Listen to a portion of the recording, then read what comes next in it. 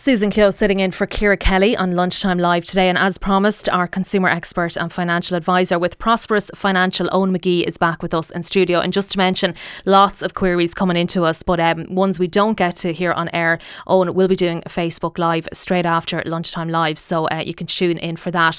Eoin, you wanted to start with an email that you got during the week in relation to a holiday that somebody can't go on now. Yeah, so this was really nice because a listener got in touch during the week to try and get their question answered, and what had happened was they had booked a holiday online.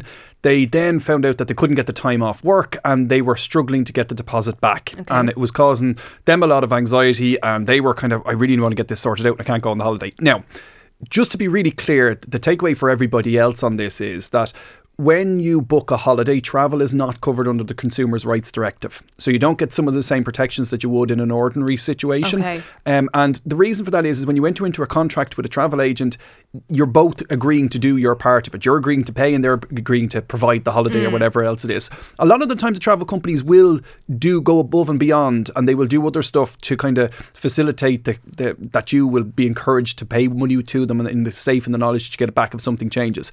But the important thing to remember here is that Consumer Rights Directive does not apply to travel. There's no cooling off period here where you kind of change my mind and 14 days later you get to pull it back and change your mind. It's different. So it is different. So just be careful. Really the takeaway is be careful of the terms and conditions, particularly when paying for something like a holiday online.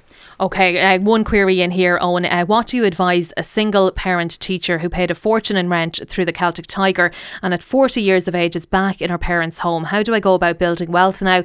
Should I educate myself about stocks and shares? Should I buy property, start a business? I don't know where to start or how. That's kind of similar to, we spoke yesterday about the bank of mum and dad. Yep. But somebody who's back in her parents' house, what should she do? Well, first of all the questions that started with should I, the answer is yes. Okay. So should I get my knowledge together in stocks and shares and all that? Yes, you should.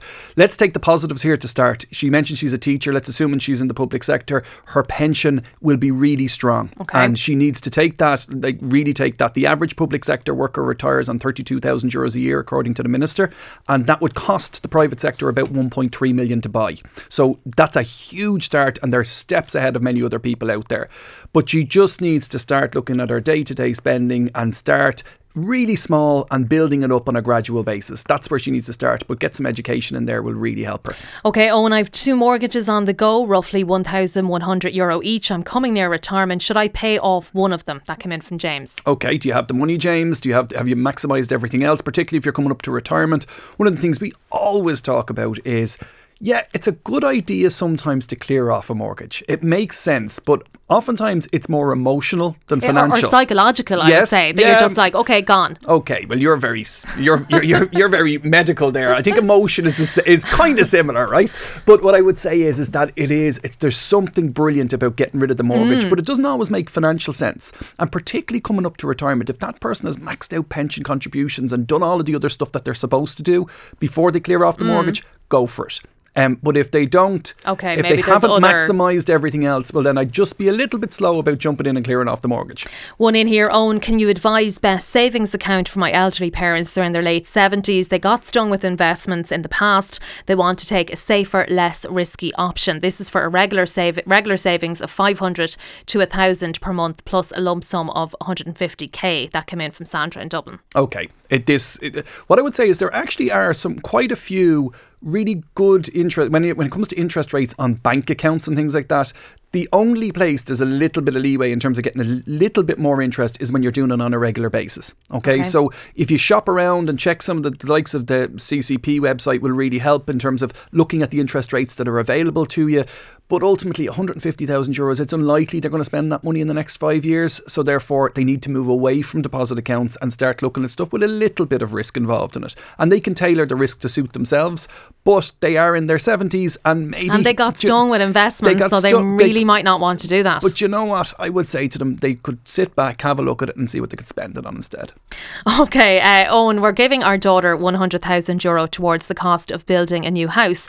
She's going to pay us back by income from rent a room. Are there tax implications? That wasn't one that came up yesterday when we were talking about the bank of mum and dad, but are there tax implications? So she's buying a house and she's going to rent a room in it and she's going to pay the parents back some money? Yes. Okay, Okay. If it's a repayment of a loan, there shouldn't be tax implications. There shouldn't be tax implications on the rent a room scheme because you can rent out a room in your own home provided you're living in the home, and you don't have to pay tax on that rent as well. So it's a very clever way of doing it.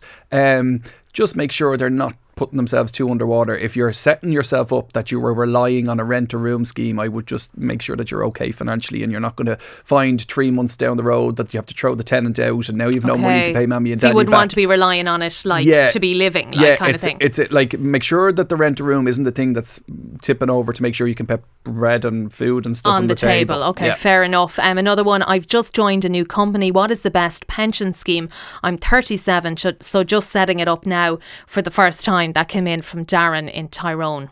Okay, so Darren, if you've just started with a company, it's possible or it's not possible. It depends on your employer. They might be paying into it as well. Okay, that's the best one. It doesn't say here. So if sometimes people walk away from this stuff, a lot of employers who do have a pension scheme, and they're not obliged to give a pension scheme, but a lot of employers who do have them will match your contributions to a certain level. So if you put in 1% of your salary, they'll put in 1%, and that might go up to 4 or 5%.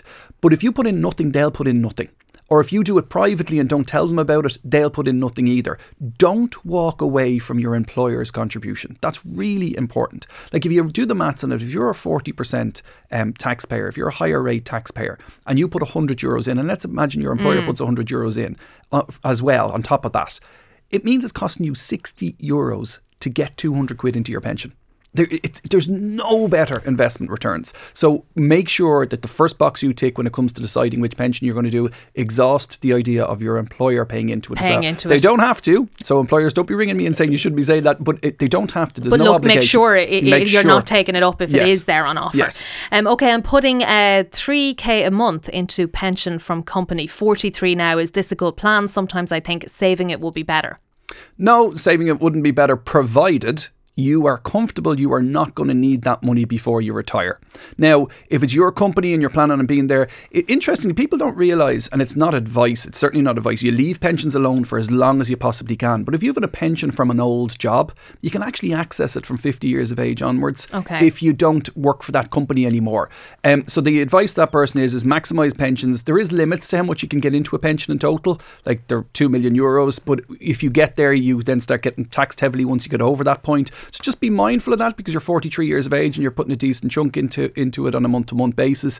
But it's a race to 2 million. It's not, slow down now. Try and get there as quick as you can. Absolutely. One in here, why advise someone 70 to put their money somewhere with some risk? Why not put it into a post short-term bonds? Because if they're not going to use the money, this is coming back to the earlier query you got a minute ago, if they're not going to use the money in the next 5 years, one of the things you are absolutely guaranteed if you put money for 10 years or 15 years in bonds or post office or bank account is you're definitely going to lose money when you take inflation into account. The purchasing power of your money is going to be depleted. Something that costs €10,000 today will not cost €10,000 in 10 years' time. So you're guaranteed you're going to lose money against inflation.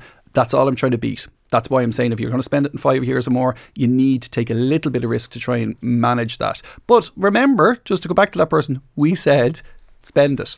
If you can afford to spend it on yourself. You heard it here, spend it. Okay, Eoin McGee, consumer expert and financial advisor with Prosperous Financial. Thanks so much for that. There are so many messages coming in for Eoin, so we will pass them on. He is going to be doing a Facebook Live straight after the programme, so you can tune in for that. That is all we've got time for today. Sean Moncrief is on the way. Claire McKenna is here tomorrow for Lunchtime Live Unscripted, meaning that she is turning over the show to you. Whatever you want to talk about, get in touch. lunchtimelive@newstalk.com. I'm in for Ivan on the hard shoulder tomorrow, so join me then if you can. A massive thanks to the team this week: Michael Quilligan on sound, Ciara Courtney, Claire Darmody and Emma Cawley. Thanks to all of you who got in touch this week and for taking part in our conversations. I did really enjoy them. So until next time, thanks for listening.